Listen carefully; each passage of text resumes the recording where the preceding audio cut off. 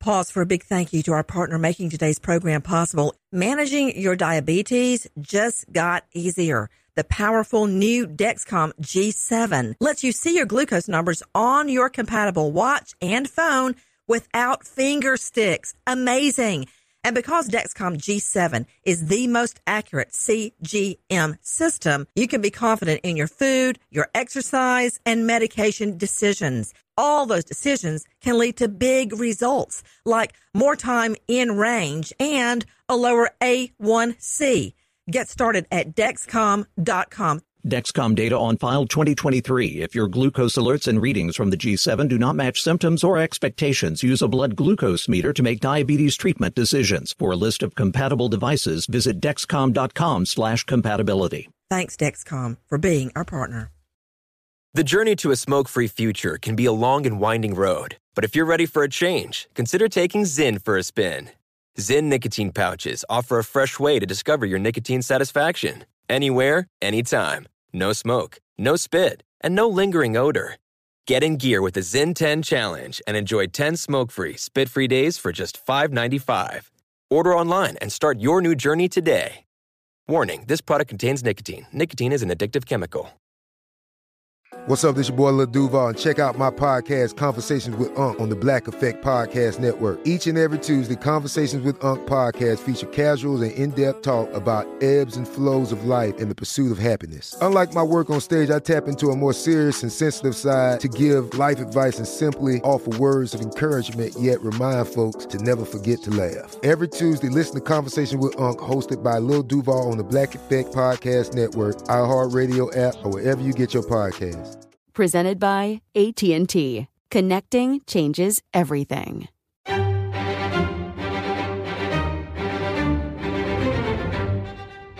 Crime Stories with Nancy Grace.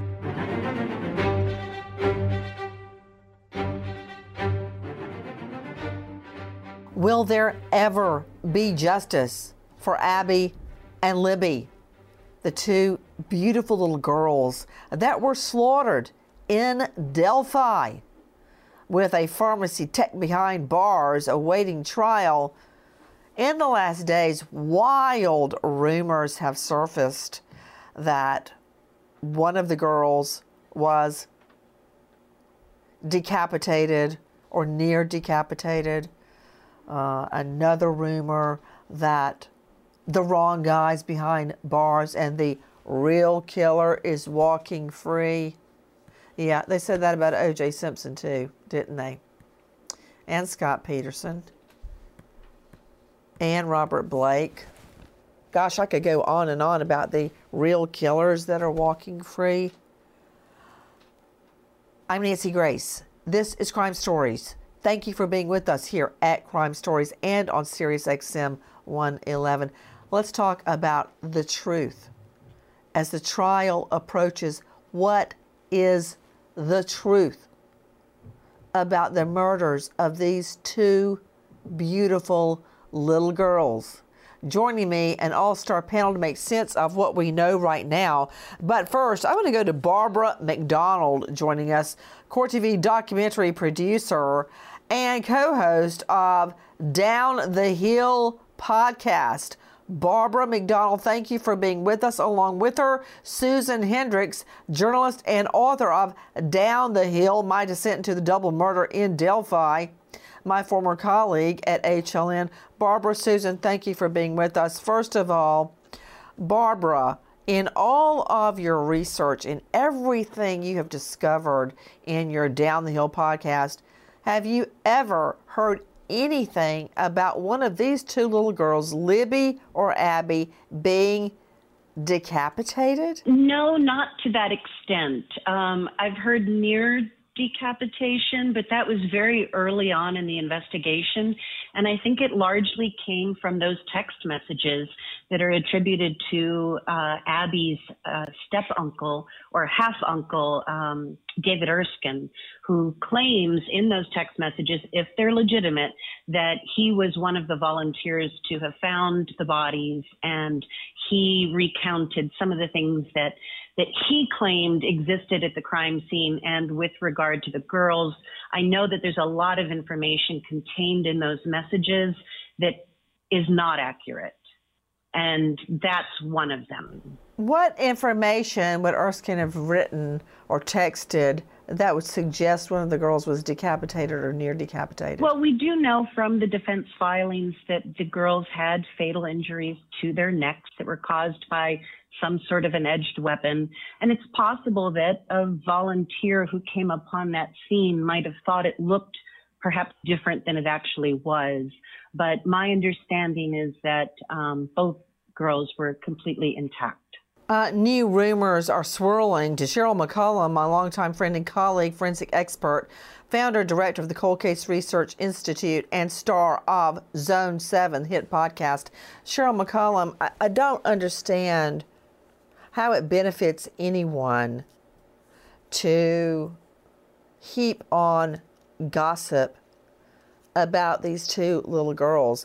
Gossip like the real killer is someone else. The real killer is walking free.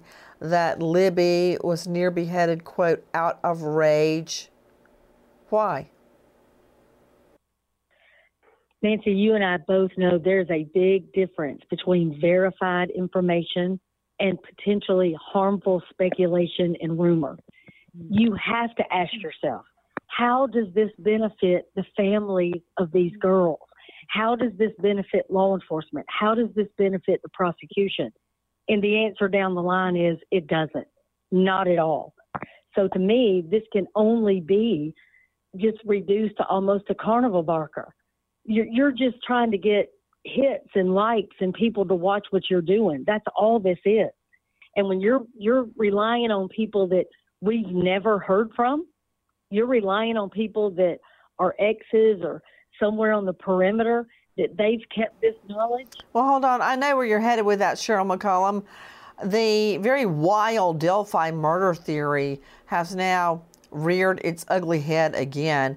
An ex-girlfriend of a former person of interest, Ron Logan, insists that he, Logan, is the real killer, not the pharmacy tech behind bars who has admitted to the murders, who had the gun, whose bullet was found at the scene between the two dead bodies. It had cycled through his gun, used as a scare technique on the girls. You know how somebody, like in the movies, cocks the gun and twists the barrel? That's what he did. And one of those bullets fell out of his gun in his demonstrations to the two victims. Long story short, that bullet matches the gun at the defendant's home. That is incredibly probative, proves something. But that said, I want you to hear cut 134, Jackie. I want you to hear our friend Rachel Bonilla from Crime Online. Connie Dillman is the ex-girlfriend of Ron Logan. She claims they met in a bar and hit it off over their love of horses and the outdoors. Their 6-year relationship had come to an end by the time of the Delphi murders, and Dillman believes Ron Logan is the killer. She says the voice on the tape saying "down the hill" is absolutely him. She also claims that Logan was violent, and when she refused him sex one night, he hit her with a wrench, causing 7 stitches. Dillman has yet to say why she waited until now to speak up. Ron Logan died in 2022 of COVID-19. To you, Kim Dunlap joining us, a reporter from Kokomo Tribune. Kim, thank you for being with us. Why was Logan a POI, person of interest, to start with, other than the bodies were found on his property? I feel like at one point, especially early on, everyone, that matched this sketch was potentially the suspect. And I feel like Ron Logan, to a lot of people, matched that first sketch. Now, there was a second sketch that came out, looked a lot different than the first one, but I feel like a lot of it was just because this was his property. He went on, I think, a couple, talk shows or a couple, media outlets back then and kind of talked about the case in the beginning. But, you kind of talked to the people in town, at the time, and he had a search warrant at his house, and you kind of talked to people at the time, and we got him, we got Ron Logan, this is the guy, and then it sort of went away. it came back a couple of years ago. But I mean, really, I think it was just the nature of the beast back then that if you went public with any information about Delphi, that you were just, automatically, especially if you look like that sketch, you fit that person. You were them. You were that person. You were the bridge guy. So why was Ron Logan a person of interest at the beginning of this investigation? And why have new rumors resurfaced now? Listen to Sydney Sumner from Crime Stories. Ron Logan was a person of interest when Libby German and Abby Williams were murdered. Their bodies were found on his property, his house only 1,400 feet from where the girls were discovered. Logan matched the appearance of the man in the blue jacket walking on the bridge that was captured in Snapchat footage taken by the girls. Just before they disappeared, the girls took a video where a heavy-set man in a blue jacket is heard saying, "down the hill." Investigators have long believed the voice on the film belongs to someone who took part in the murders or did it by himself. Ron Logan was questioned by detectives at length. They sweated him in jail over a probation violation, but when his alibi checked out, police let him go and moved on to other potential suspects.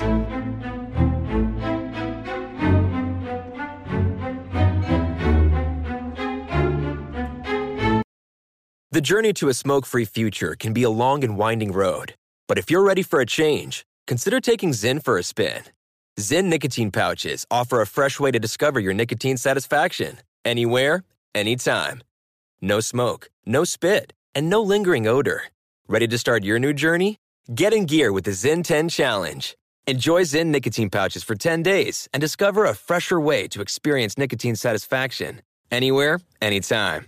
Here's how to get started with the Zyn 10 Challenge. Simply pick your strength and varieties online and check out. Once your Zyn nicotine pouches arrive in the mail, enjoy pure nicotine satisfaction at your leisure. After your 10-day trial, let us know what you think. If Zyn isn't for you, no hard feelings. It's that simple. Order online at Zyn.com, that's ZYN.com, to start your new journey today with the Zyn 10 Challenge. Warning, this product contains nicotine. Nicotine is an addictive chemical. Pause for a big thank you to our partner making today's crime stories possible. It's Leesa Mattress. Don't let a bad mattress stand between you and a good night's sleep. Leesa Mattress can help. From memory foam mattresses that hug in all the right places to hybrids that keep you cool all night long, Leesa's mattresses offer incredible comfort and support at every price point. Collectively, their mattresses have over 20,000 5-star reviews. Delivery is free, returns are easy, and you have 100 nights to try out your mattress in the comfort of your own home. For a limited time, save up to $700 off select mattresses plus 2 free pillows. Go to Leesa.com/Nancy for an additional $50 off mattresses and select goods. That's LEESA.com/Nancy. Thanks, Leesa Mattress, for being our partner. This is it. Your moment. This is your time to make your comeback with Purdue Global. When you come back with a Purdue Global degree, you create opportunity for yourself, your family, and your future. It's a degree you can be proud of, a degree that employers will trust and respect. Purdue Global offers working adults like you over 175 flexible degree programs to meet your specific career goals. These include associate, bachelor's, master's, and doctoral degrees and certificates. Purdue Global degree programs range from nursing to business to communication and more. Whatever your interest, we have the degree that will move you forward. You have the knowledge, you have the experience. Now it's time to get credit for the work you've done and earn the recognition you deserve with Purdue Global. Purdue's online university for working adults. You know you're worth it. We do too. So don't wait another second to get the degree that will take your career to the next level. Start your comeback today at purdueglobal.edu.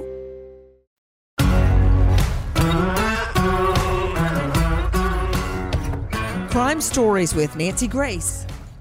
Let me ask this. Cheryl McCollum joining us from Zone 7. Cheryl, why now? Why is this re-emerging now? Claims by an ex-girlfriend that Ron Logan is the killer, not the perp sitting behind bars who has confessed. Apparently, she has come out and said, that's his voice, that's him on the bridge. I knew it when they first released it. And then she goes on to say that she called the tip line to even report it. But I don't know where in the last 7 years she's been. I don't know how forceful she was with her understanding and determination that this was, in fact, Ron Logan. She hasn't been forceful, but she has been talking. She has, I first met her in 2021 and heard her story.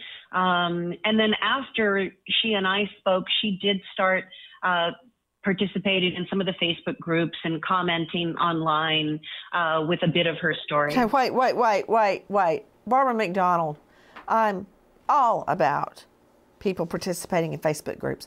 But did she go to police at the time she heard down the hill and say, that is Ron Logan? She told me in 2021 that she did in fact do that, and that she did in fact have an interview with the FBI around that time. And at that juncture, let me go to Susan Hendricks, joining us, journalist and author of Down the Hill, My Descent into the Double Murder in Delphi. Susan, thank you for being with us.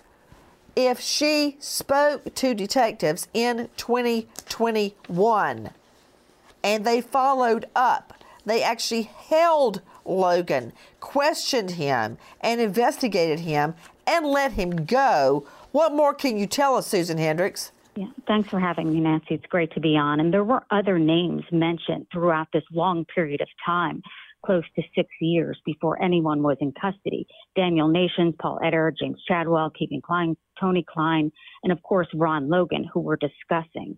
And I did see the sound from his ex-girlfriend, and I felt for her, but I believe it's confirmation bias.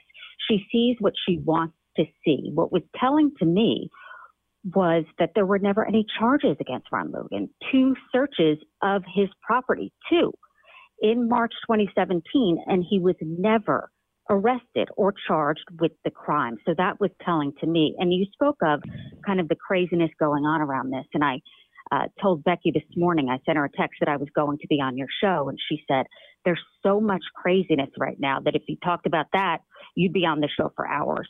So there is a gag order. They take it seriously, but they're very aware of all of this chaos going on. And it's certainly not helping. Well, I want to circle back, Cheryl McCollum, to her coming forward and claiming that's my ex-boyfriend right there, the one that beat me. The offense, if I'm wrong, correct me if I am, was February 13, 2017. Mm-hmm. And she goes forward claiming it's her ex-boyfriend in 2020. No, she went forward in 2017. It was short. It was within days or a week or two. Okay, I'm sorry. I thought you said 2021. Yeah, no. I spoke to her in 2021, and she told me her story. But yeah, she did speak to the FBI back in the very early days of the investigation, when the FBI was very active, involved in that investigation. And I just wanted to correct one other thing. That taped piece you played said that his alibi checked out. Ron Logan's alibi did not check out. And that is one of the things that I think gives some wiggle room here, and a big question mark on him is he does not have an alibi. According to cell tower data, his phone was at his property at 2:09 p.m. We know from the video that Libby took on her phone that the girls were approached on the bridge at 2:13. Ron had claimed for many years that he was on surveillance video at this tropical fish store in Lafayette, some 30 minutes away, but that store didn't have surveillance video. So there is no proof that he was elsewhere. His phone puts him near his property.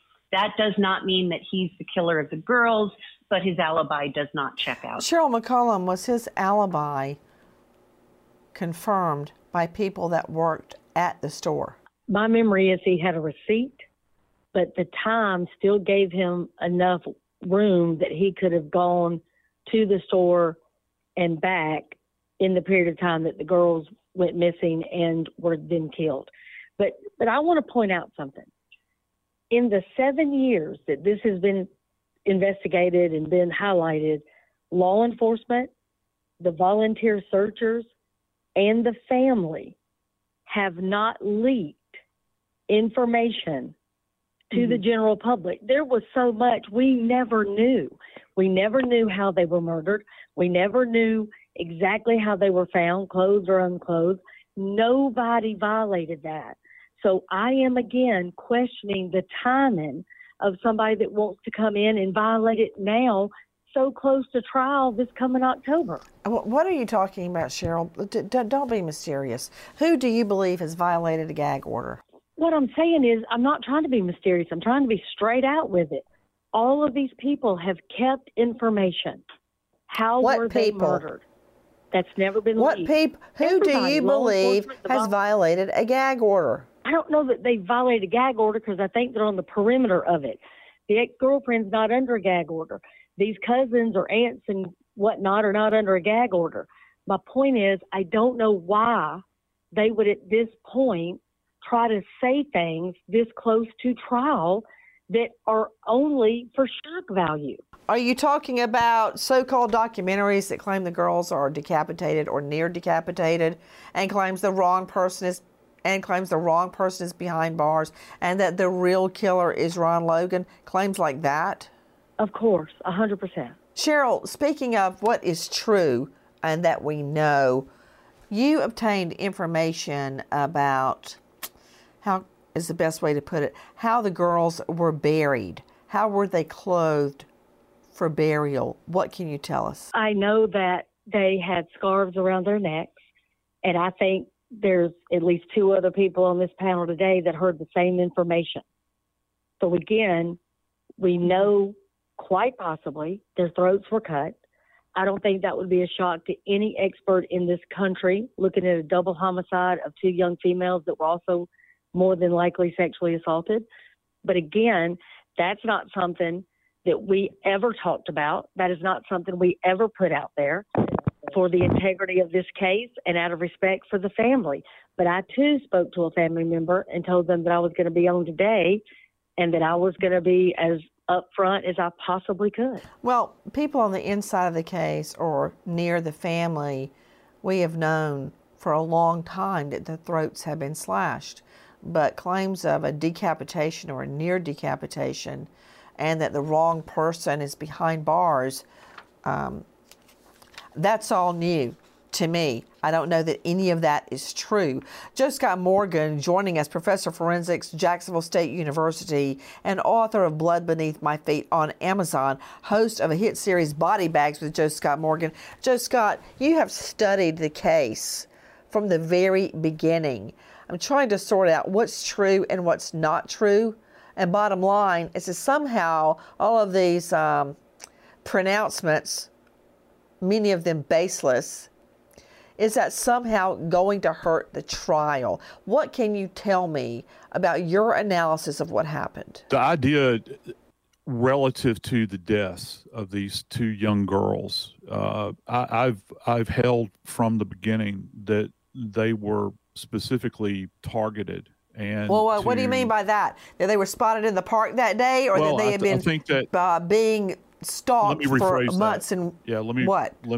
Okay. Yeah, let me rephrase that. I think that there was probably an awareness of these young girls. Well, for Pete's sake, the defendant was the pharmacy tech right there in the middle of town. He knew them and their families. You are correct about that. And so my thought is that this was an opportunistic event where the individual was looking for targets because they had an awareness of the school being out that particular day. They had the individual, that is the perpetrator in this case, had a preset location where he was going to take them to, where he would have time with them, or whichever victim had come along at that particular time that would suit his needs.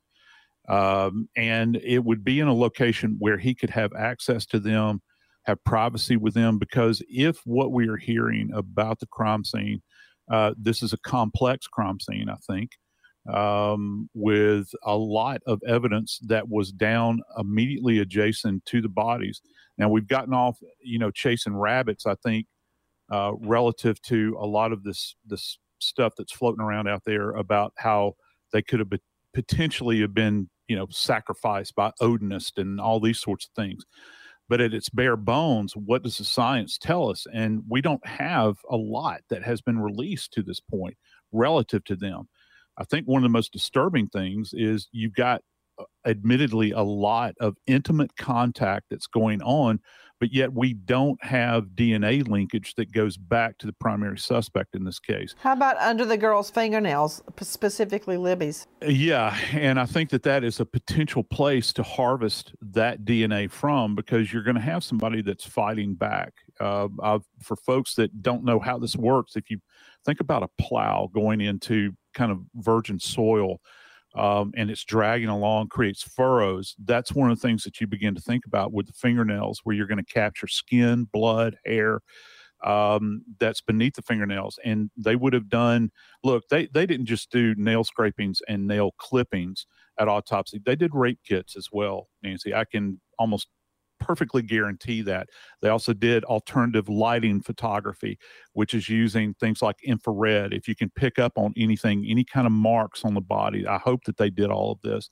They put on a full court press with this to try to collect as much data as they could from these bodies. Well, isn't it true that we have been told at the get-go, Cheryl, that Abby was dressed, Libby was not? Some variation of that, yes. I've heard different type rumors, but yes, that's what we've been told. Rumors, gossip, innuendo now could damage the trial based on what? An ex-girlfriend that claims to recognize the defendant's voice saying "down the hill" played on a loop. Let's talk about the evidence that we do know.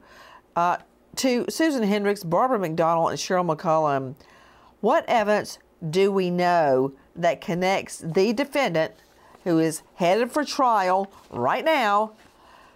Number one, his admission behind bars while on the phone. All of those calls are being recorded to family members claiming he did it.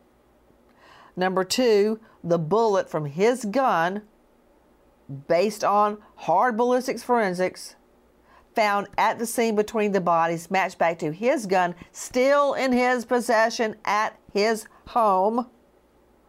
And also feline hair, cat hair. Police actually exhumed a family cat from the defendant, Allen's yard, to match up to cat hair found on one of the victims, a victim that we don't believe has ever been in the defendant's home. Now, Cheryl, I find those three pieces of evidence to be damning. What more can you add? I mean, the fact that he told a law enforcement person that he was there that day, that to me is so critical. The fact that perhaps his car... You mean at the Trestle Bridge? Yes, at the bridge. He places himself. I mean, it's just like Scott Peterson going, yeah, I was at the marina the day Lacey went missing. Exactly. At the body of water where I was fishing, but that was just a big coinky-dink. And what's a grown man with a family doing out in the middle of the day when he should be working by himself, walking on a trestle bridge at the same time the girls go missing and are murdered? And they didn't seek him out. He sought them out to tell them, hey, I was here. If you need anything, I can help you. Yeah, absolutely. And I think there's going to be some other things that come out. You know, they have not told us everything. I keep harping on that. And there's a reason they're playing this so close to the vest. And nor should they. Should they. Barbara McDonald joining us, Court TV documentary producer and producer of HLN's Down the Hill podcast. Barbara, what evidence in your mind is the strongest evidence linking the defendant, Allen, to the murders of Libby and Abby? I think his own admission in the beginning that he was out there, that he was dressed similarly to the man that Libby captured on the video, and that the witness statements, while they're a little bit all over the place, there is a lot of similarity in what the witnesses said, and they seem to have seen a man dressed like him around the time he says he was there. So that all seems to line up. So the fact that he places himself at the scene wearing the same kind of clothes as the guy pictured in the girl's cell phone. To you, Susan Hendricks, what do you believe is the strongest evidence linking Allen to the murders? I believe it is the unspent bullet, but as you know, Nancy, it could be the battle of the experts when they get on the stand. I've heard from some experts that it, yes, is like a fingerprint from others. I'm sure they will dispute that. To me, what stands out are those jailhouse calls that both the defense and the prosecution mentioned at a hearing this past June.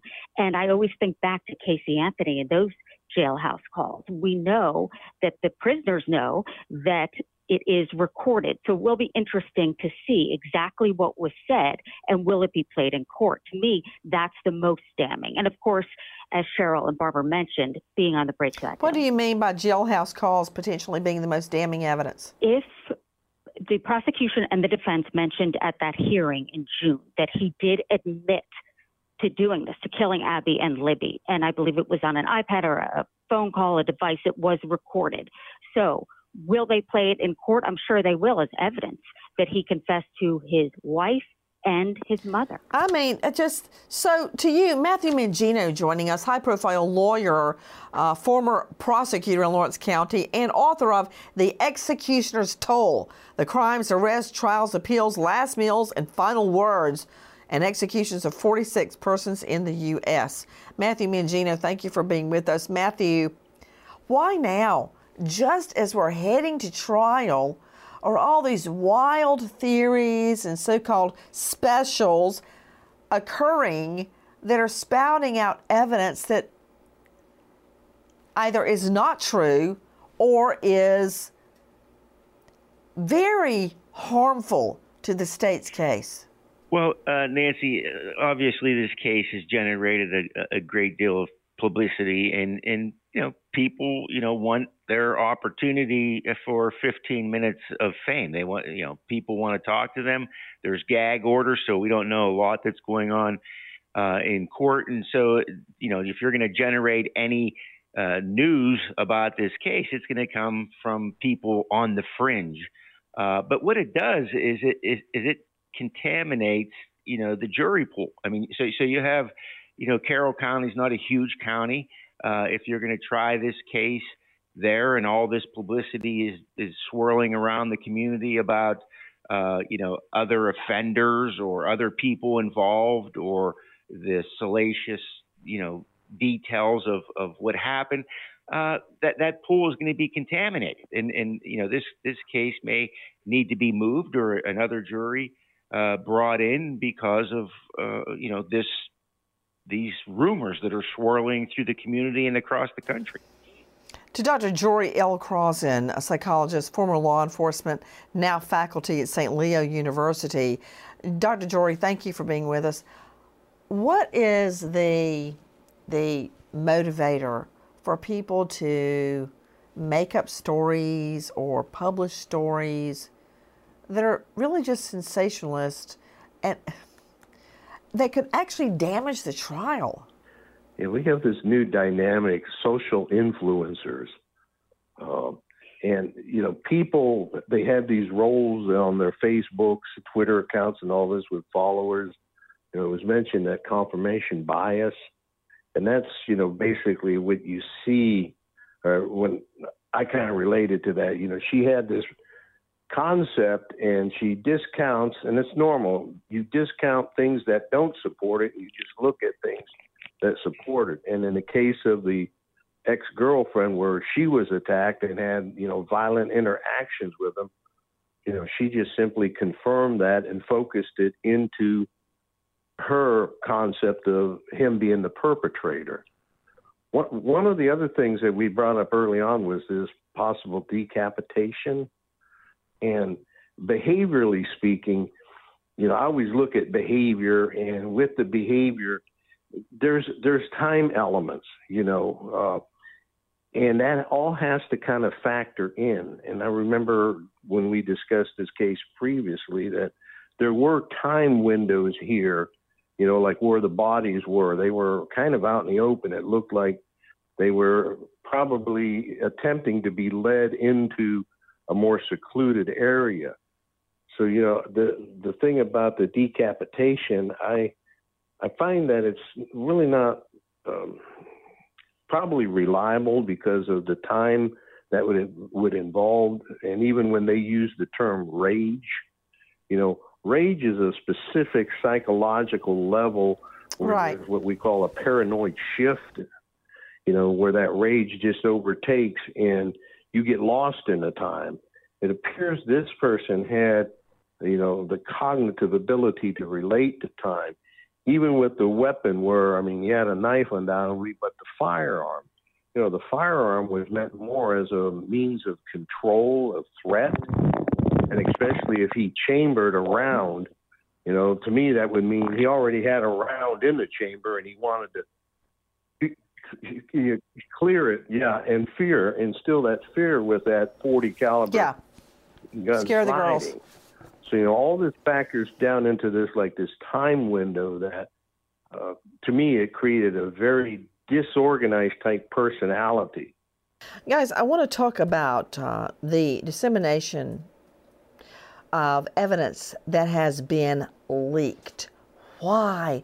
Why leak evidence in this case, particularly this nature of evidence? Take a listen to Nicole Parton, Crime Online. Prosecutor in the Delphi murder case is Nick McLeland, and he listed 25 reasons he believes Judge Francis Gull should hold Richard Allen's attorneys in contempt of court. McLeland accuses Baldwin and Rozzi of violating a gag order during their time as Allen's counsel. Most of the violation came in connection to an evidence leak out of Baldwin's office. A friend and former colleague, Mitch Westerman, was at Baldwin's office last October when he saw crime scene photos on a conference room table. Once he is alone, Westerman takes photos and sends them to a friend who releases them to social media. The leak led Baldwin and Rozzi leaving the defense team for Richard Allen. Mitch Westerman admitted he took the photos without Baldwin or anyone else knowing and sent them out himself. Westerman now faces charges. To Cheryl McCollum, what were the photos of? They were straight up crime scene photographs of these two young victims. And Nancy, that was one leak. Another leak was this Odinism deal where every single expert in the country just about was like, Odinism, I'd never heard of it. So to me, how do you introduce reasonable doubt and still not even be at trial? They've done it. They've done it here successfully a few times. Now you've got a whole jury pool expecting a beheading. You've got a whole jury pool expecting Odinism. You got a whole jury pool that knows Ron Logan, Richard Allen. Wait a minute. Let's be clear what Odinism is. Odinism, and I've spoken to an expert on Odinism, is the worship of gods, demigods, such as, Thor, the guy in the action movies. Odin is one of them. People still worship Odin, apparently. So somehow someone was trying to link the murders of Abby and Libby to the worship of Odin. Okay, I don't know how that panned out. Not very well. But it's very disturbing, Cheryl McCollum, that someone would take pictures of little girls whose throats have been slashed and disseminate them on social media. Nancy, this family has been re-victimized over and over and over. It's like every week they wake up and there's something else. Oh, we're going to have a trial. Nope, we're not going to do it today. Oh, he's going to be moved. No, he's not going to be moved to a different place today. Oh, now there's Odinism. Oh, now there's a beheading. I mean, they wake up and get slapped in the face with this stuff. They didn't participate in the so-called documentary. They are just, again, waiting for the next shoe to drop and the next shoe to drop, and still no justice for these little girls. To Susan Hendricks, journalist and author of Down the Hill, My Descent to the Double Murder in Delphi, even if a defense team itself had not leaked photos, the fact that they are of these little girls potentially naked and savaged, bloody,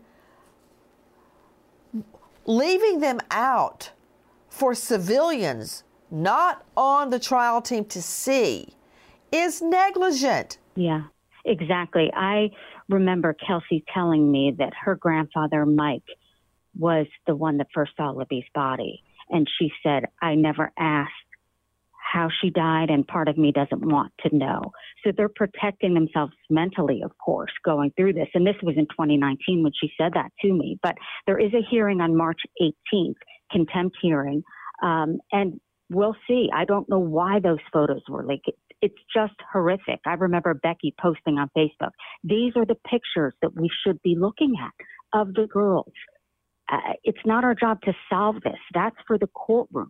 And that's where they should be shown to the jurors, not out there on the internet for everyone to see. And there's even word that maybe they were down. And another thing to Barbara McDonald, a star of Down the Hill podcast.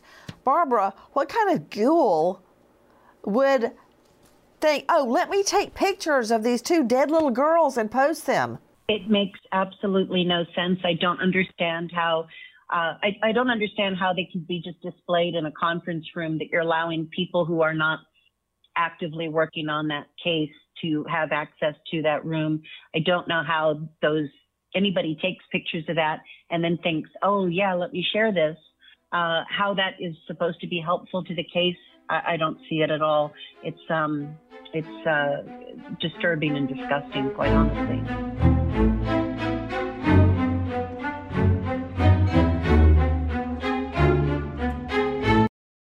The journey to a smoke-free future can be a long and winding road. But if you're ready for a change, consider taking Zyn for a spin. Zyn nicotine pouches offer a fresh way to discover your nicotine satisfaction. Anywhere, anytime. No smoke, no spit, and no lingering odor. Ready to start your new journey? Get in gear with the Zyn 10 Challenge.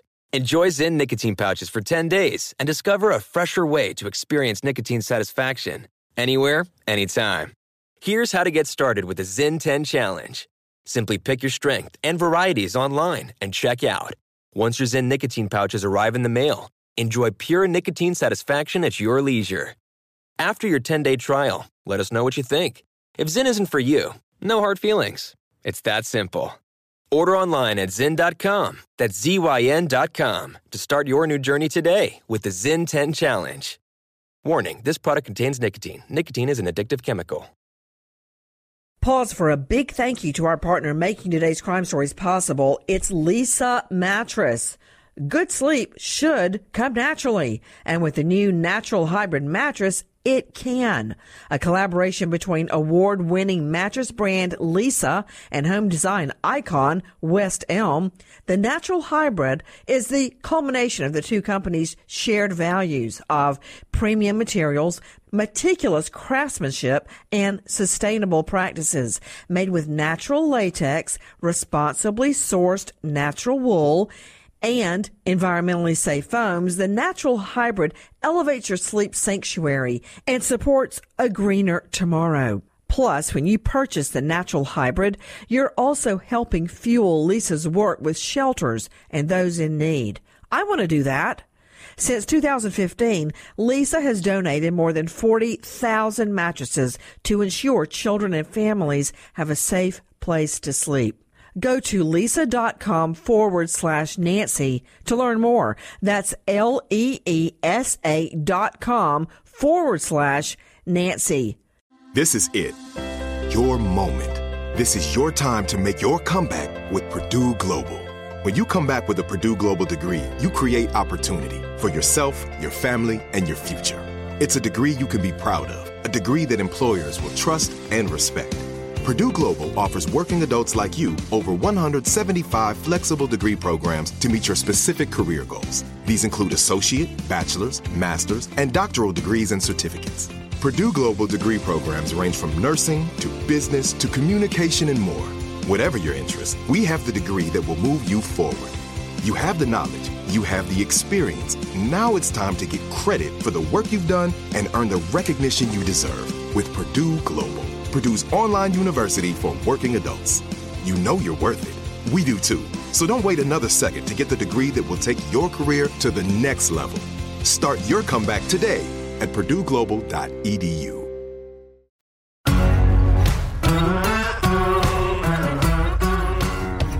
Crime Stories with Nancy Grace. To Joe Scott Morgan, let's just walk for a short distance down this flight of fancy, this path to nowhere. It's a pig path. You know what a pig path is, right? You know how pigs won't run straight? They run all different ways. That's a pig path, and it leads to nowhere.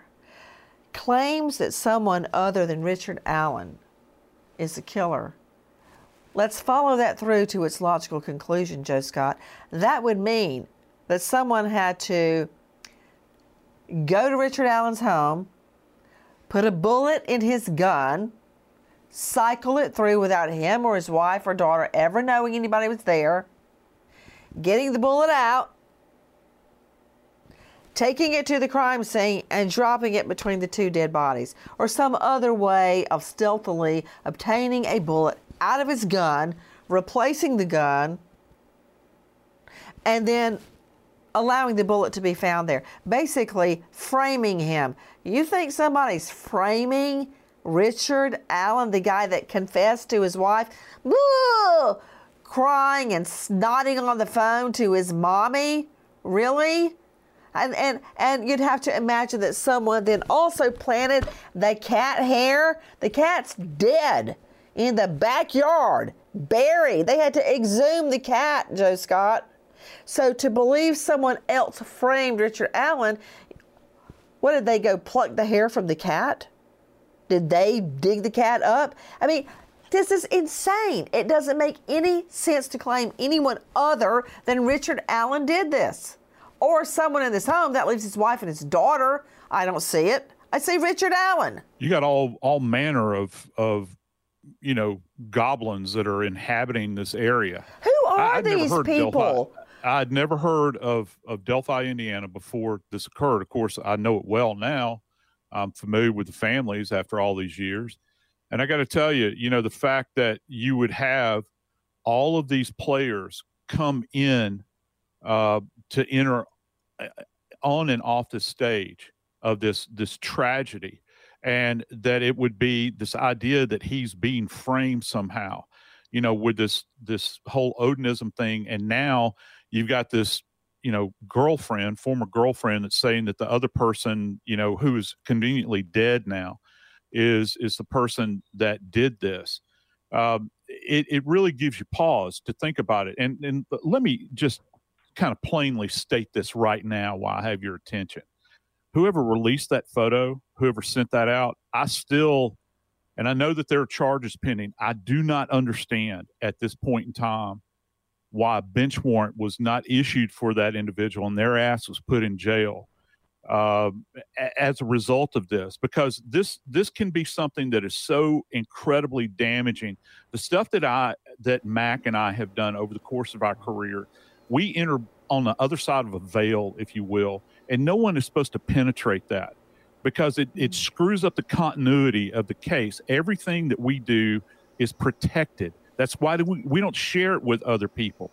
And if this person who has put this photo out there has ruined this case, woe be unto them, because it could be that damaging. And I don't know what else may have happened along the way, because it's taken so long for this case to move forward.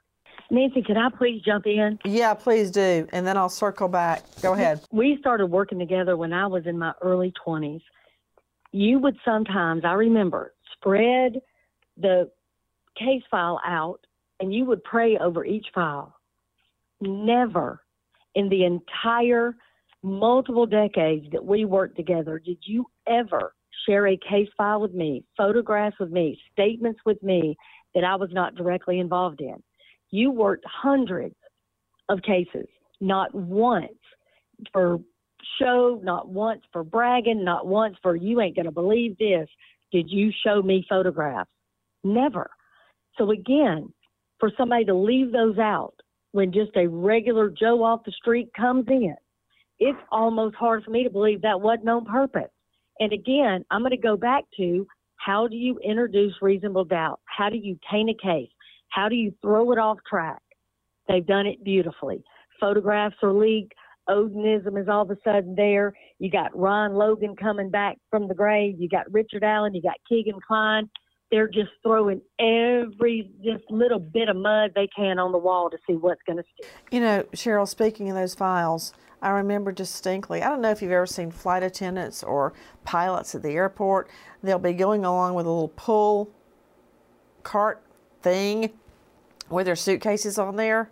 I would stack up in U.S. mail buckets, those big white buckets, all the evidence at the end of every day of trial. There would be nothing left in the courtroom on the table, nothing.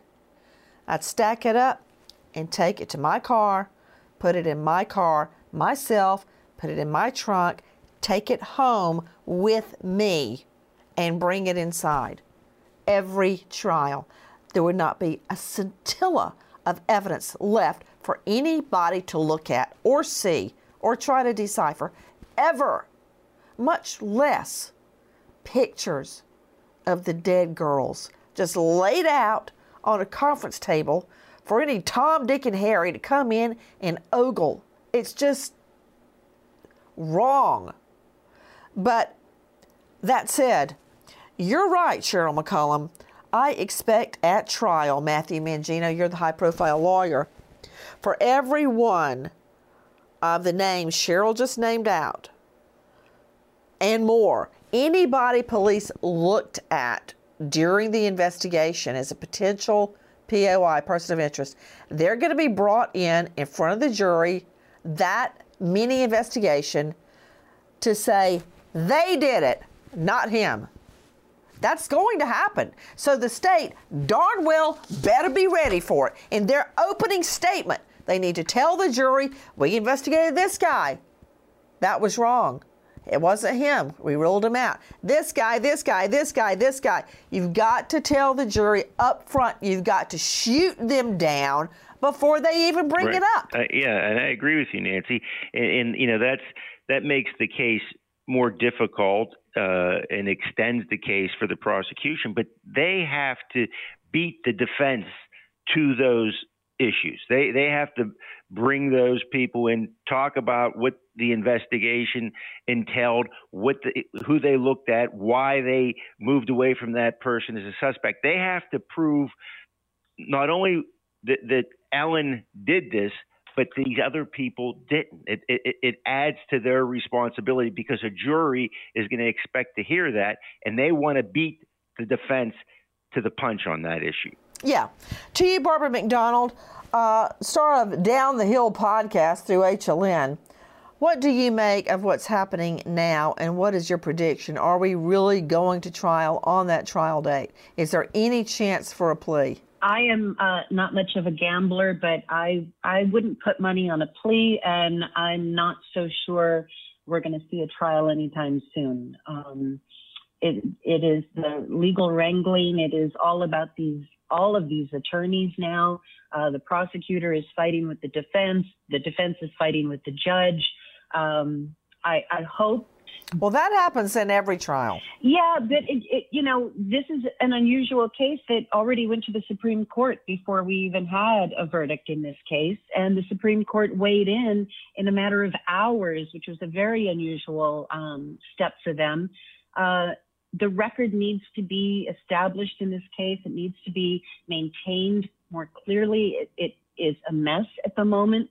And, we need to get to a trial. Well, I will tell you, Barbara, that's true of every murder case I've ever tried. It's always a legal mess. And when you go to the state Supremes or the state appellate court, it's usually for an emergency ruling that is going to affect the discovery or the trial itself.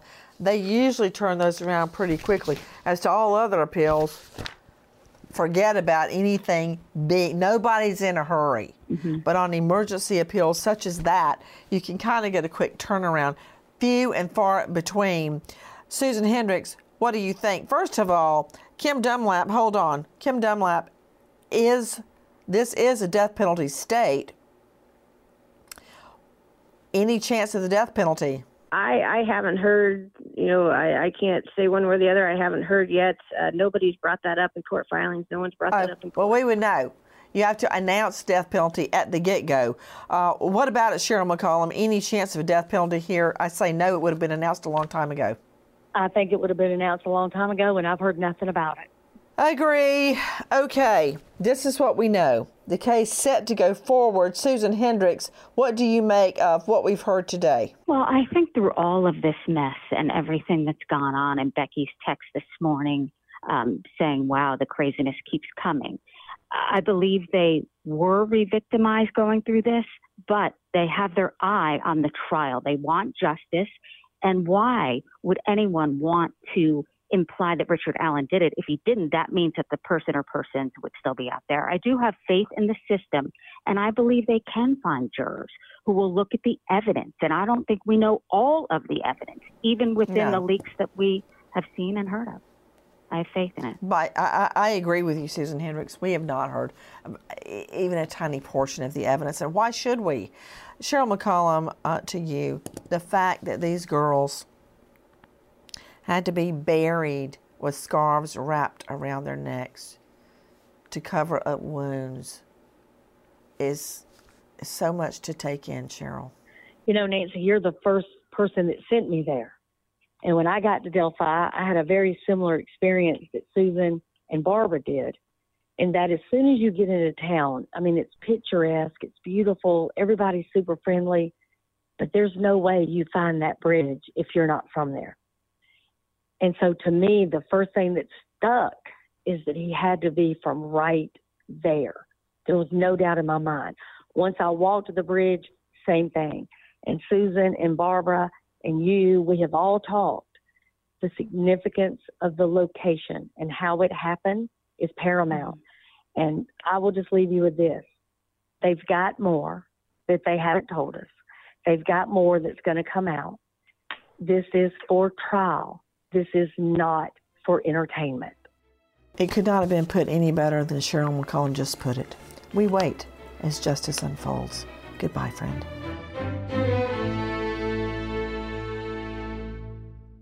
Open a limited-time 11-month certificate at Kemba Financial Credit Union. At 5.25% APY, it's more than triple the national average, plus it's a safe and secure way to grow your money. Visit your local branch or kemba.org/CD for details. Offer expires May 31st, 2024. APY equals annual percentage yield. Restrictions apply. $500 minimum and $250,000 maximum deposit. Advantage status required. Comparison based on bank rate average. Federally insured by NCUA. Become a part of the fast-growing health and wellness industry with an education from Trinity School of Natural Health. Trinity graduates can empower their communities through natural health principles and techniques, whether they go into practice to guide others toward their wellness goals or open a store to sell their favorite health products. Trinity grads are equipped to change lives with 19 online programs and flexibility to fit your busy schedule, including the popular Certified Natural Health Professional. You can get the training that helps you turn your passion into a career. And here's the best part. You can earn the certification in less than a year. From herbology to naturopathy and health coaching, Trinity allows you to make a meaningful difference by helping others live healthier, happier lives. Don't wait any longer to pursue your passion for natural health. Enroll today at trinityschool.org. That's trinityschool.org. The journey to a smoke-free future can be a long and winding road. But if you're ready for a change, consider taking Zyn for a spin. Zyn nicotine pouches offer a fresh way to discover your nicotine satisfaction. Anywhere, anytime. No smoke, no spit, and no lingering odor. Get in gear with the Zyn 10 Challenge and enjoy 10 smoke-free, spit-free days for just $5.95. Order online and start your new journey today. Warning, this product contains nicotine. Nicotine is an addictive chemical.